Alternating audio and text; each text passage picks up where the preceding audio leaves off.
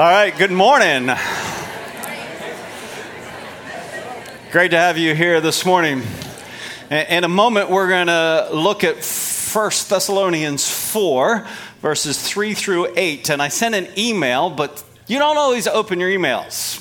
It's a heads up that we're going to be talking about, very frankly, sexual immorality. And so it was a warning that if you like to bring your kids to service, totally up to you. You can have those conversations this afternoon if you want to have them, or you can take a moment right now and go, oh, maybe we'll take the 7-year-old out and play on the playground. All right, heads up. While if somebody needs to do that, let me tell you about these pictures up here. A few families have launched this summer by doing backyard barbecues with their neighbors. There's a word we use here at the chapel called neighbortude. If you're unfamiliar with that, it's the attitude of Jesus towards our literal neighbors. And so these folks have taken the opportunity to say, we're not going to just drive by and not know our neighbors. We're going to invite them to our house because we genuinely believe in being a blessing, beginning with prayer, listening to folks, eating with folks, serving them as God gives us opportunity, and then sharing our story and God's story with them. So you'll see one of the families did a whole pig, very cool, classic whole pig, apple in the mouth and everything. Serve that to their neighbors. Another family group did it together, and the family group did all the work so that the host could spend all their minutes getting to know their neighbors. So that's a great way to do it as a family group. And then Harmeling did it with his neighbors, and after 2 weeks of no rain on their street, and I think on their street alone for an hour and a half, it poured during that time. So if you need the Lord send rain, host a backyard barbecue for the sake of the gospel, and you'll get some rain. All right. Got your Bibles open? 1 Thess chapter 4. Would you stand with me? I know you just sat down, and we're going to stand up again. Yeah, we're going to stand up again because we determined that the Word of God was going to continue to call us through chapter 4 and chapter 5 to excel still more. In other words, to continue to grow into Christ likeness in every facet of our life. So we want to position ourselves correctly with the Scripture. So holding your Scripture, why don't we say this together? I'll give you your cheat sheet. If I can. Hey, there we go. All right, you can read it. This is God's word, his heart revealed.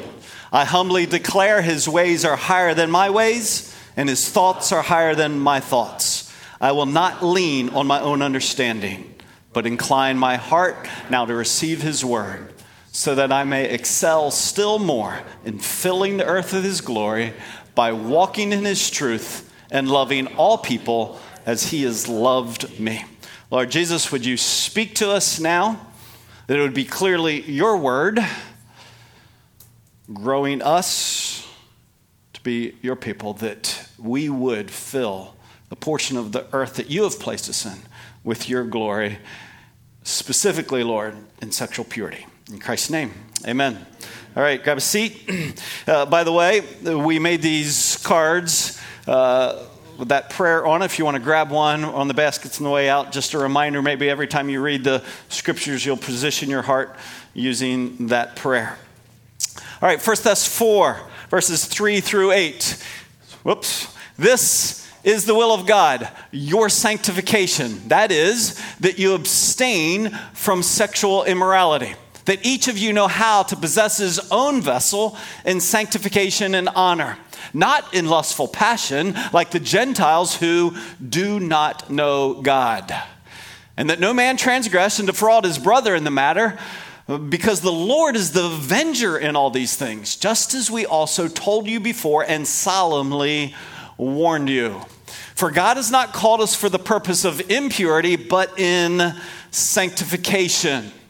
Verse 8, so he who rejects this is not rejecting man, but the God who gives his Holy Spirit to you.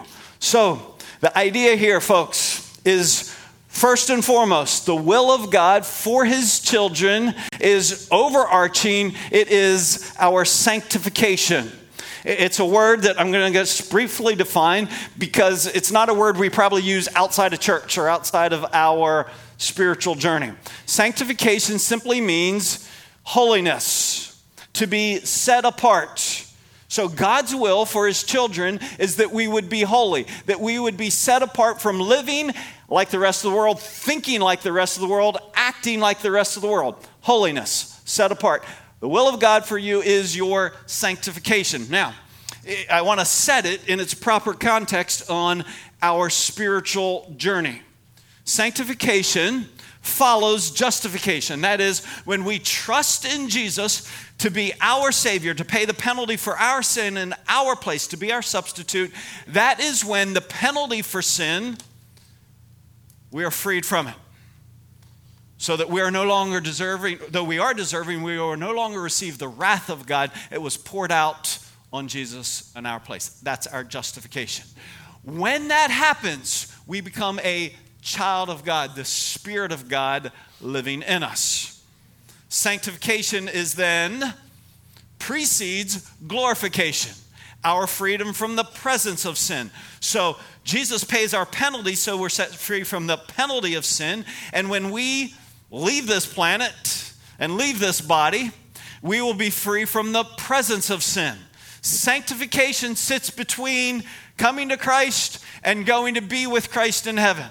It is that process. Sanctification is. It's that process where we are working out the living of our freedom from the power of sin.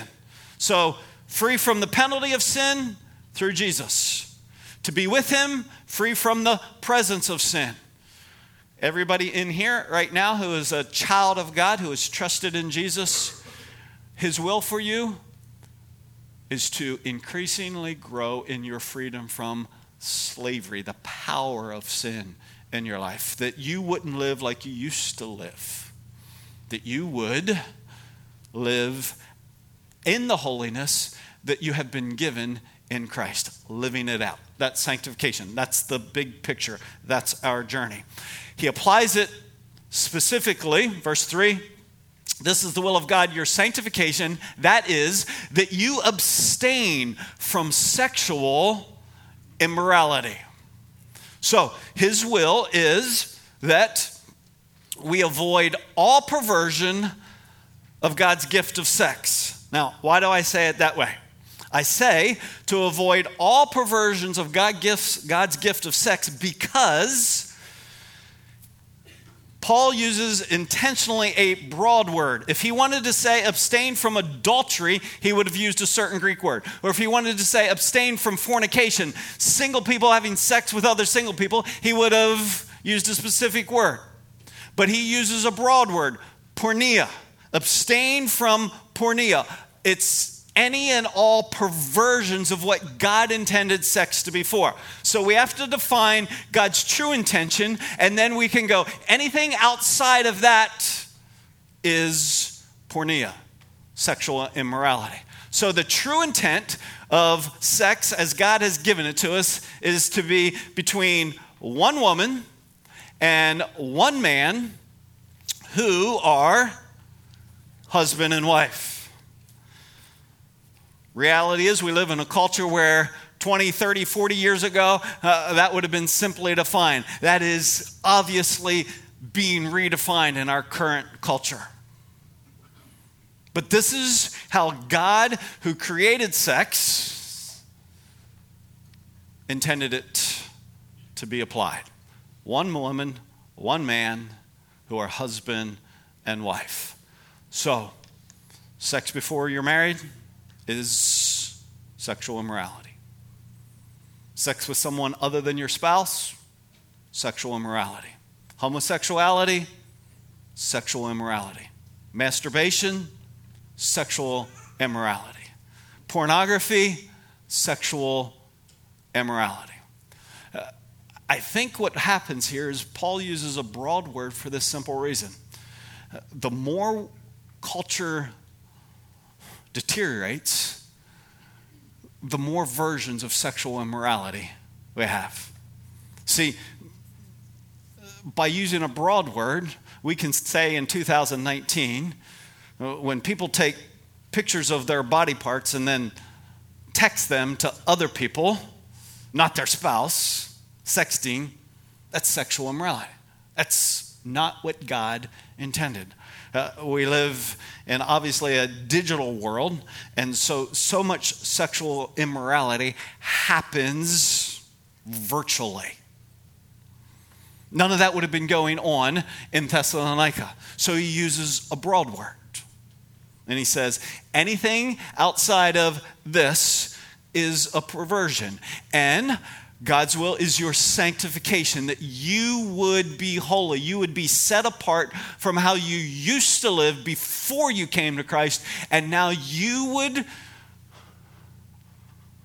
hold sex only to be applied and enjoyed in the context of one woman, one man who are husband and wife. It's really not that complicated understanding what God intended and what is immorality. Our culture is sought to try to blur it and redefine it, but it's really pretty straightforward.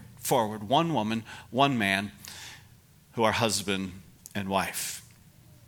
That's God's will. Second, it's God's will for his children to not sin against other people sexually. Now, why does he go to that length? Why does he bring this up specifically? It's in verse 6. So that no man transgress, sin against, and defraud his brother in this matter. What's he saying? He's simply acknowledging that when we engage in sexual immorality, whatever form it is, it's never just between me and God. It's never just between you and God. Any sexual immorality and all sexual immorality is not only a sin against God, it always impacts another person. It's a sin against your spouse or someone else's spouse or someone's future spouse. It's a sin against someone's daughter or someone's son or someone's sister or someone's brother. Sexual sin never happens in isolation. You cannot sit here this morning and go, hey, it's just between me and the Lord. No, it's not. When you engage in sexual immorality, you are also sinning against someone else. And he says, abstain for it, that you would not transgress and defraud someone else in the process. Because the Lord is the avenger in all these things. And you know what that means? We're going to see this very clear this morning. No one gets away with it. Just as he also told you before and solemnly warned you. I was really challenged by this. Paul in writing is saying, hey, when I was with you, I solemnly warned you about engaging in sexual immorality. And I thought, would Christian Family Chapel say Doug has solemnly warned them? I think I have, but to be clear, part of this morning will be a solemn warning. Solemn, in other words, because it's serious. There won't be like, ha, ha, ha, ha, ha, hey, that's hilarious. It's a solemn warning. It doesn't tell us where he warned them from the scriptures. But it could have been a great place to go if you need a warning is Proverbs chapter 5, chapter 6, chapter 7. So would you turn there with me? And we'll see what the warning of Scripture is regarding sexual immorality. And it's super, super clear. Chapter 5, start there, Proverbs chapter 5. And we're going to look at certain sections in each of these 3 chapters and see a cycle, in other words, a repeated pattern of how he warns about sexual immorality. Proverbs chapter 5, here's the warning. My son, give attention to my wisdom. Incline your ear to my understanding, that you may observe discretion and your lips may reserve knowledge. For the lips of an adulteress drip honey, and smoother than oil is her speech. but in the end, she is bitter as wormwood, sharp as a two-edged sword. Now, first a comment. Just pause right there. Throughout Proverbs, it's always spoken of in the terms of adultery. A married person having sex with someone who is not their spouse.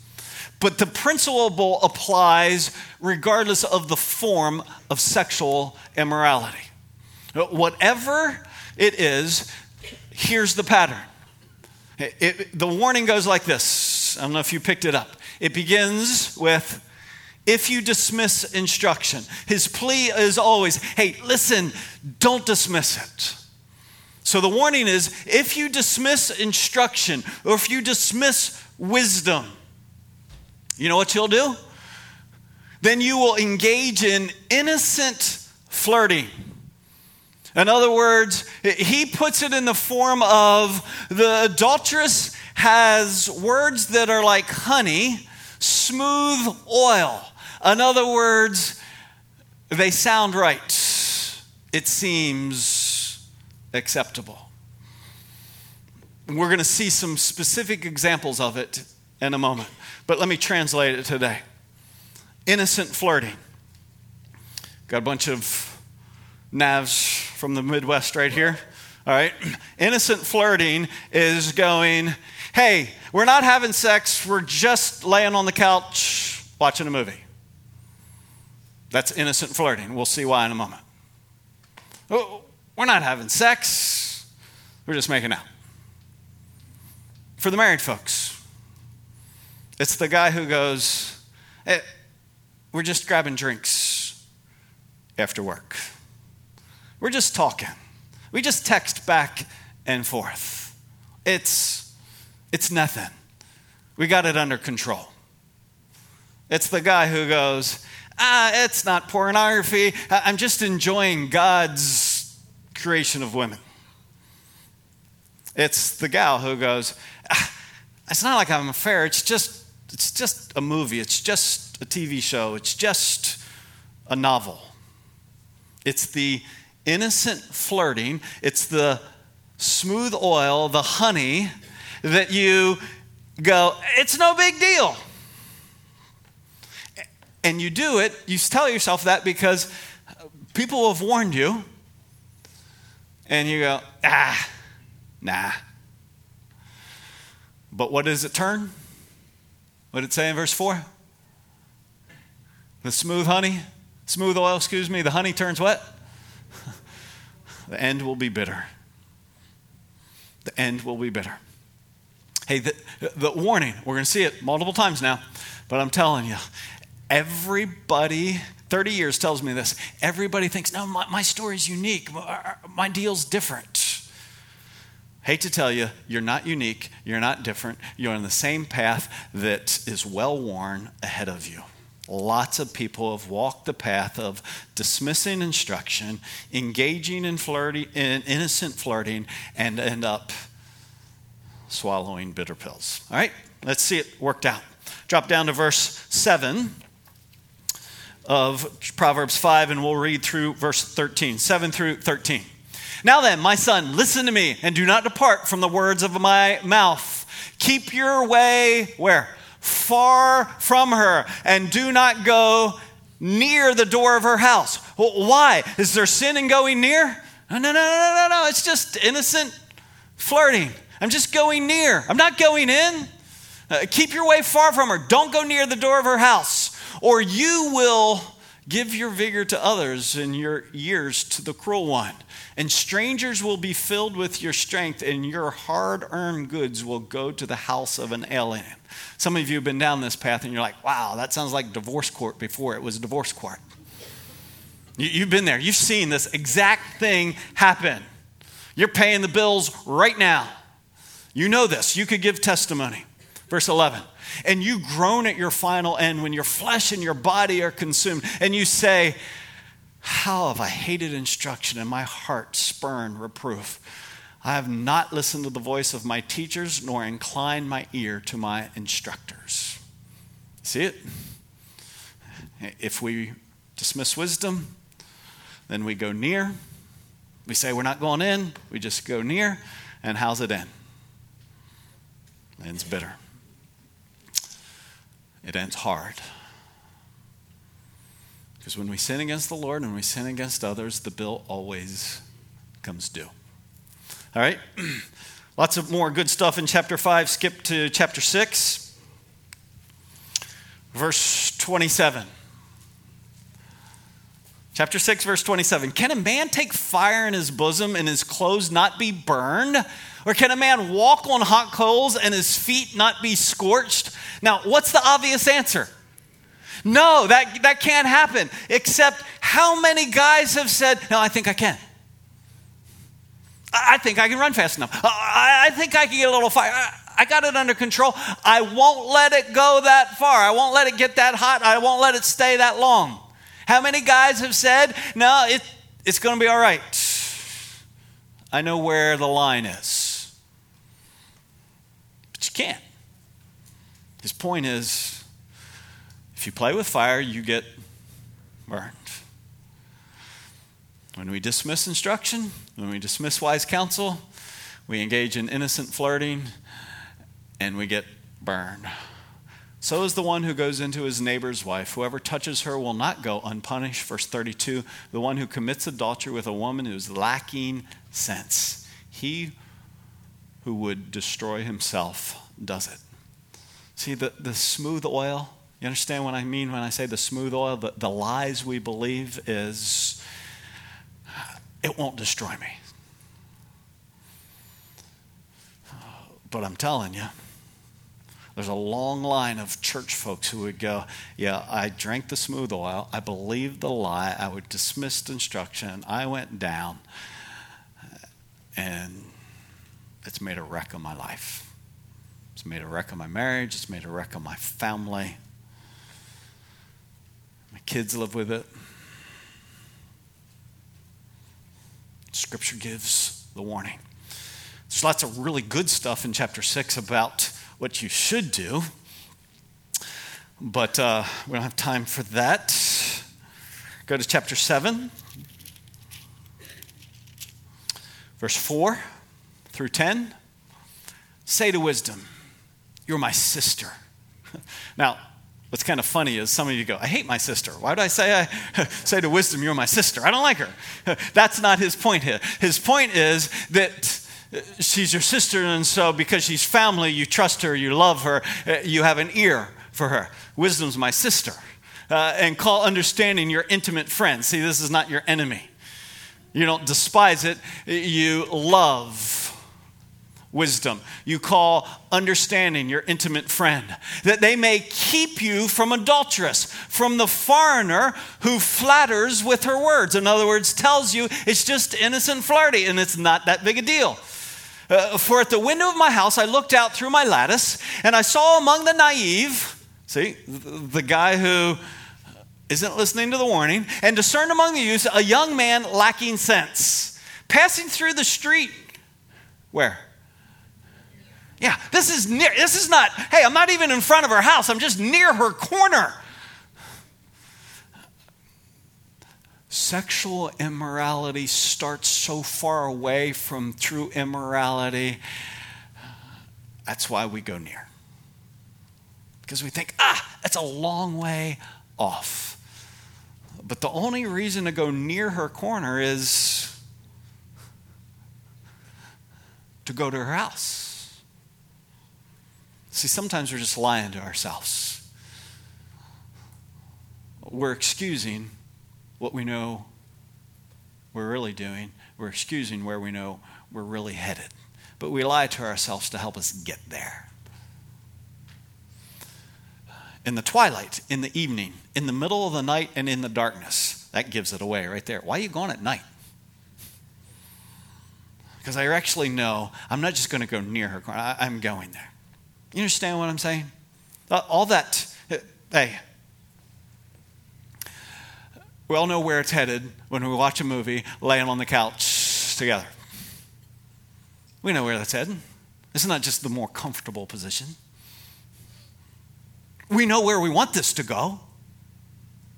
So that's why we do it. When you when you begin that relationship with the guy at work or the gal at work or with the neighbor, it may start way just near her corner. But when it moves to the darkness, it moves to, hey, you're doing it so people won't see it, so people don't know it. It's the giveaway. You know where you're going. You're just lying to yourself. Amen. And behold, a woman comes to meet him, dressed as a harlot and cunning of heart. She knows what's going on. What's she say? Drop down to verse 18. Come, let us drink our fill of love until morning. Let us delight ourselves with caresses. This is going to be awesome. For my husband is not at home. He has gone on a long journey. What's she promising? You can take fire and not get burned. There's a free pass on this one. You won't get caught. You've told yourself that. We won't get caught. I can keep this a secret. My husband's not at home. He's going on a long journey. He has taken a bag of money with him. At the full moon, he'll come home. We know how long we can go. We know how far we can go, and then we'll just stop. It'll be no problem. With her many persuasions, she entices him. With her flattering lips, she seduces him. And suddenly, now honestly, is there anything sudden about what's happened here? No, where did it start? It started near her house, and then it went down her street, and then it was down her street at night, in secret. What's sudden? Not the buildup. What's sudden is the bitter. Suddenly he follows her as an ox goes to the slaughter. See, if the ox knew where he was headed, he would have went, oh, no. I'm not walking down that alley. They do mean stuff to ox down that alley. Here's the warning. It's good. I got it under control. No. Boom! Your world blows up. Your family blows up. Your marriage blows up. As an ox goes to the slaughter, as one in fetters to the discipline of a fool, until an arrow pierces through his liver, as a bird hastens to the snare, so he does not know that it will cost him his life. So, my solemn warning is this: if you despise and dismiss instruction, you'll tell yourself the lies that it's just innocent. It's really not a big deal. You have it under control. You know when to stop. And then it's going to get you. So I'm telling you, the bill always comes due.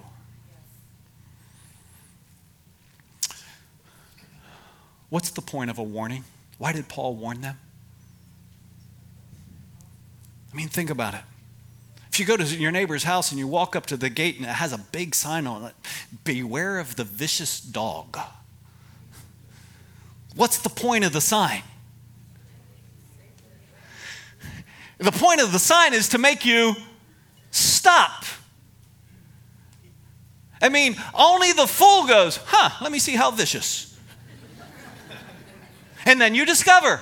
The point is, stop and turn. Don't go any further. That's the point of a warning. So these warnings that Proverbs 5 and 6 and 7 give to us, the warning that Paul gave to the Thessalonians, the warning that I am giving to you, Christian Family Chapel, is stop despising the wisdom. Stop despising the instruction. Stop believing the smooth lies of you can keep it under control. It's not going to go far. It's not going to progress. Stop. You're not original. You're not unique. I hate to break it to you. You're not. It always starts from afar. It always progresses. And just when you think, oh man, we're okay, you're the ox at the slaughter. It cost you. We're not unique. So, be warned, please, to stop. You know, the reality about sexual immorality is this. You can go to family group and go, hey, pray for me. I'm anxious about this. And everybody goes, oh man, I'm anxious too. Or you can go, hey, pray for me. I'm a little scared to share my faith, but I want to share my faith. And everybody, yeah, I'll pray for you. Nobody goes to family group. Nobody goes to small group and go, hey, I'm struggling with sexual immorality. Ooh. It's one of those things that everybody lives in their own little private world. And you're sitting there saying yourself right now, I know many of you are going, I know I need to stop. I've tried to stop. I know it. I need to, but I can't tell anybody. I gotta work this out myself.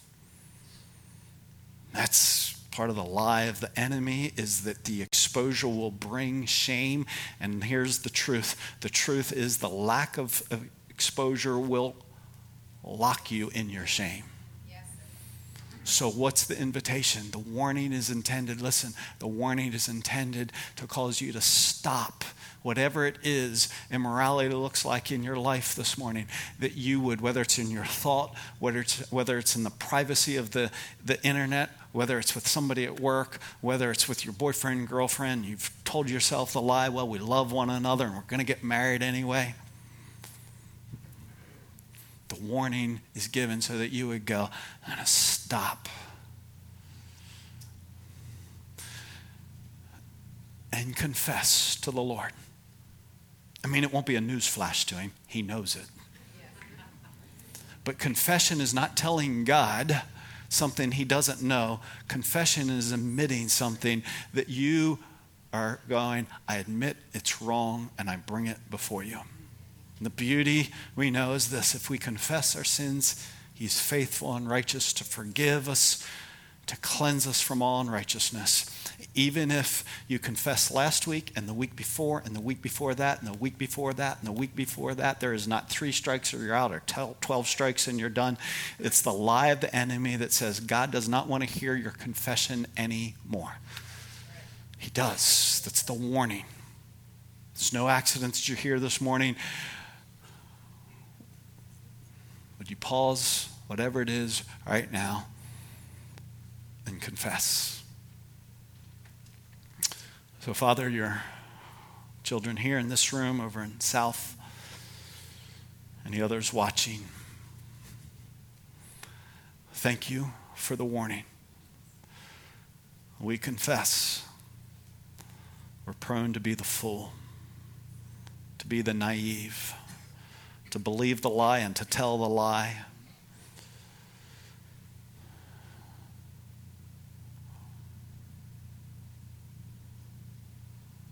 Would you confess anything specific that would be true in your life right now that you know is outside of what God intended?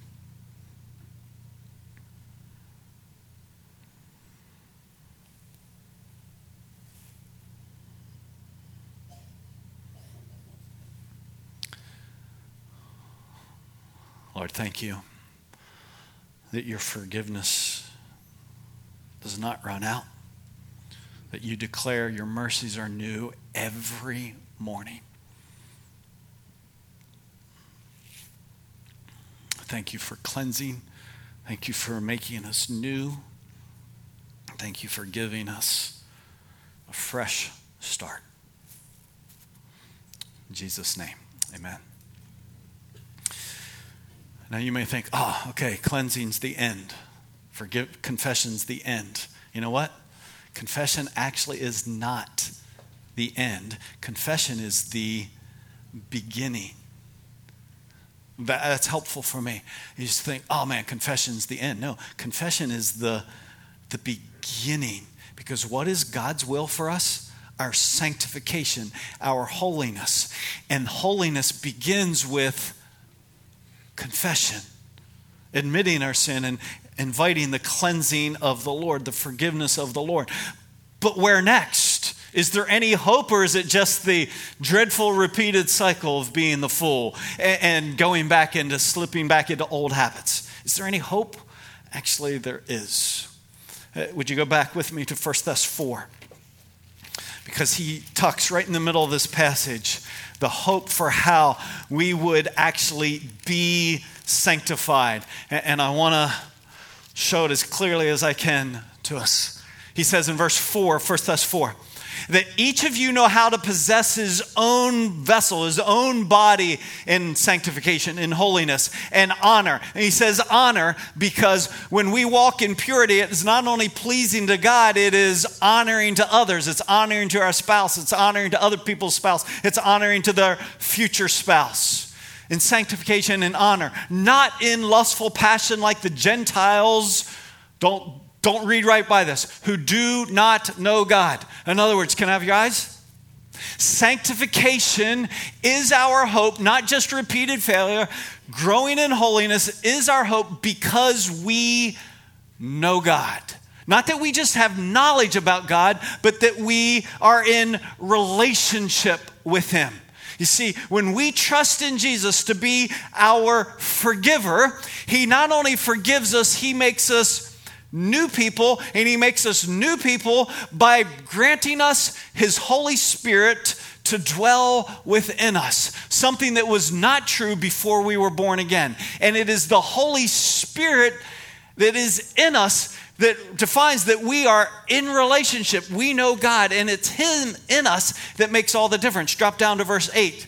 He says, so he who rejects this is not rejecting man, but the God who gives His Holy Spirit to you. In other words, when we engage as believers in sexual immorality, it is an offense to the Holy Spirit who is in us. We're rejecting His rightful ownership. See, the key is this. I say, walk by the Spirit, who is where? In you. Walk by the Spirit and you will not carry out the desire of your flesh. You know what I was taught as a teenager? Stop fulfilling the desire of your flesh. Stop it, stop it, stop it, stop it. And I was like, I'm trying. And I wish somebody would have actually just said, you know what the Bible says? The Bible says, do something and then that will stop. What's the do? Walk in the Spirit. And so one of my deepest desires here at CFC is that you would know literally how to walk in the Spirit. I went to Bible college and we didn't even have a class on walking in the Spirit. And I think, that's crazy. Really, that's crazy. It is the key to sanctification, to not satisfying the desires of the flesh. You and I have been on the wrong path as we've been trying to say, stop it, stop it, stop it. Don't. Try harder, don't. That'll never get you anywhere except to guilt and repeated bitterness. The only way you and I will ever learn to live in holiness is to do what? Walk in the Spirit. God's will is you abstain from sexual immorality and that you stop sinning against other people sexually. And third, that you learn to walk in the Spirit so that you'll not be controlled by your desires.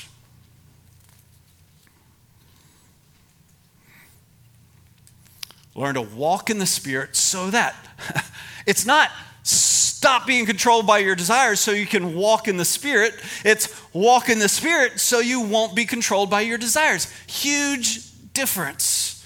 So how do we walk in the Spirit?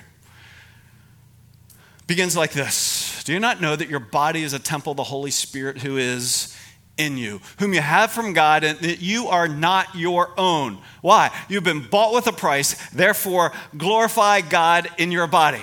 Now, let me translate that for you. I don't know if you've ever thought about this way or not, but your desires need a body. They're just desires. They're in you, but they need a body. They need a mouth. They need eyes. They need hands. They need feet to put them into action. Your body, your desires need a body. And walking in the Spirit is beginning with this.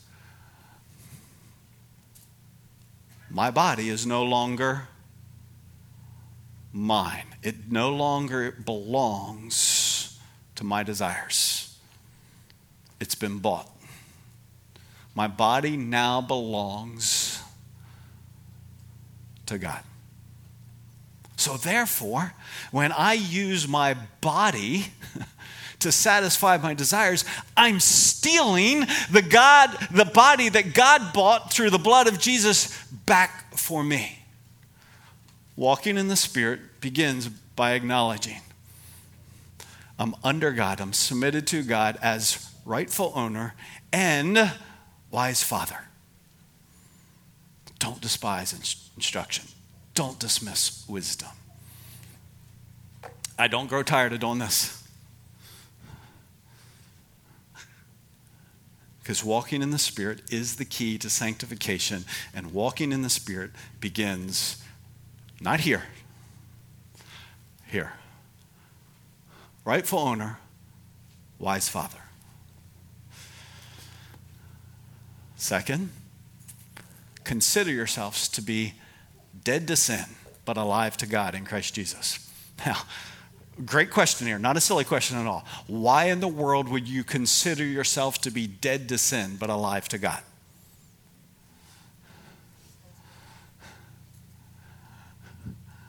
Because you are. I'm not being silly when I say that. That is who you are. It's not who you used to be, it's who you are. But we have so long lived like who we used to be, controlled by our desires, that we fail to consider who we now are. Owned by God. He's my wise Father. So my desires don't get to use this body to satisfy themselves. I submit myself to God as owner, rightful owner, and wise Father, and then I consider my true identity in Christ. And when I say that, I hope you, if you've been around the chapel at all, if you're new, boy, we say this a jillion times. Who am I? What's my identity? I'm a child of God, forgiven and set free from slavery to sin. The Spirit of God lives in me to do the work of God through me. I'm an instrument of God for more people finding more life in Jesus. That's my identity. That's who I am. It's not who I used to be, but it's who I am. And so sexually, I don't live as I used to, controlled by my lustful passions, because my lustful passions need a body, and my body has been bought. And therefore, I don't give it back to my lustful passions. See, desires need a body. When your stomach growls, what's it saying? Feed me, right? But it's like, God, I got to have some hands, and I got to have a mouth. Those desires need a body. And your sexual desires are stronger than your hunger desires. And they're going to demand to be met. But they need a body to be met. And that body no longer belongs to you. Belongs to the Lord. A wise Father. So, when I'm tempted to engage in innocent flirting, it's not who I am. I'm a child of God, forgiven, set free from slavery to sin. I'm dead to sin. I'm alive to God. Therefore, what do? It says it right there in Romans 6, verse 12. Therefore, do not let sin reign in your mortal body so that you obey its lusts. And do not go on presenting the members of your body to sin as instruments of righteousness. Don't go on doing that, because that's who you used to be. But it's not who you are anymore. Your body doesn't belong to you to satisfy your desires. Your body belongs to the Lord. Therefore, present yourselves to God as those alive from the dead. That's who you are. And your members as instruments of righteousness to God. You get it?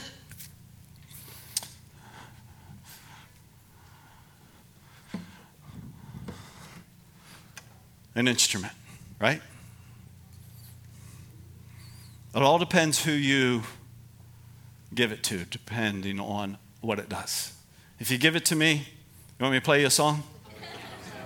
Probably not. I'm holding it upside down. That should be a clue.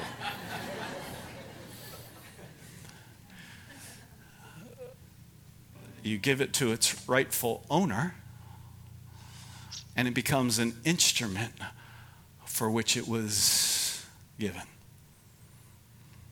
Your body's an instrument. And either you allow it to be presented to God, who has bought you and loves you and is not robbing you, but blessing you by the warning, stop. The end is bitter. The end is ugly. Stop. You don't need to find out for yourself. Stop. You present your body to God. When your desires demand, feed me, please me. In that moment, you either know, I'm a child of God, forgiven and set free from slavery. The Spirit of God lives in me to do the work of God through me. I'm an instrument of God. Or you go, yeah, I'll take that body back now for the next 30 minutes.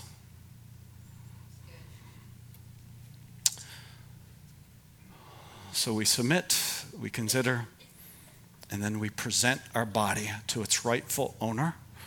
We submit our body to be an instrument of righteousness. We belong to Him.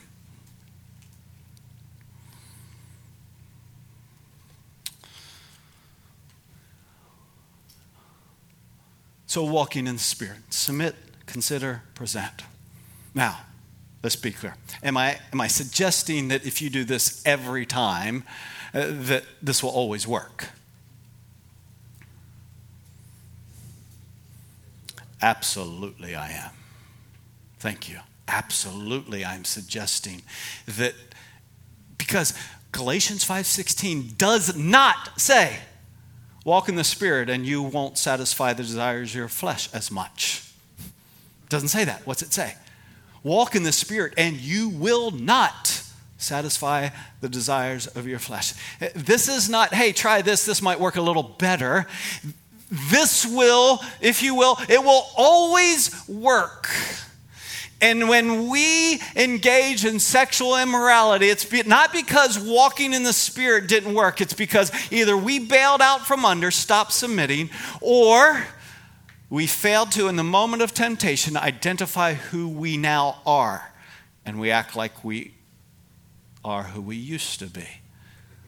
And when we think of ourselves that way, then we just present like we always did, our bodies to satisfy our desires. It's not who I am. Great news, folks. You have all that you need.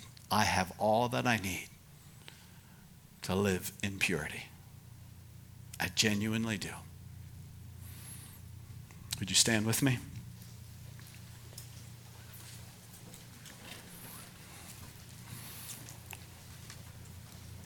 You remember how Paul ends this letter? He gives what you and I would think of as a benediction. I'm going to declare it to you. And then you and we together will declare verse 24 out loud together. This is the hope that we go out with in Jesus. Now may the God of peace himself sanctify you entirely. And may your spirit and soul and body be preserved complete, without blame, at the coming of our Lord Jesus Christ. And we declare together, faithful is he who calls us, and he also will bring it to pass. God bless.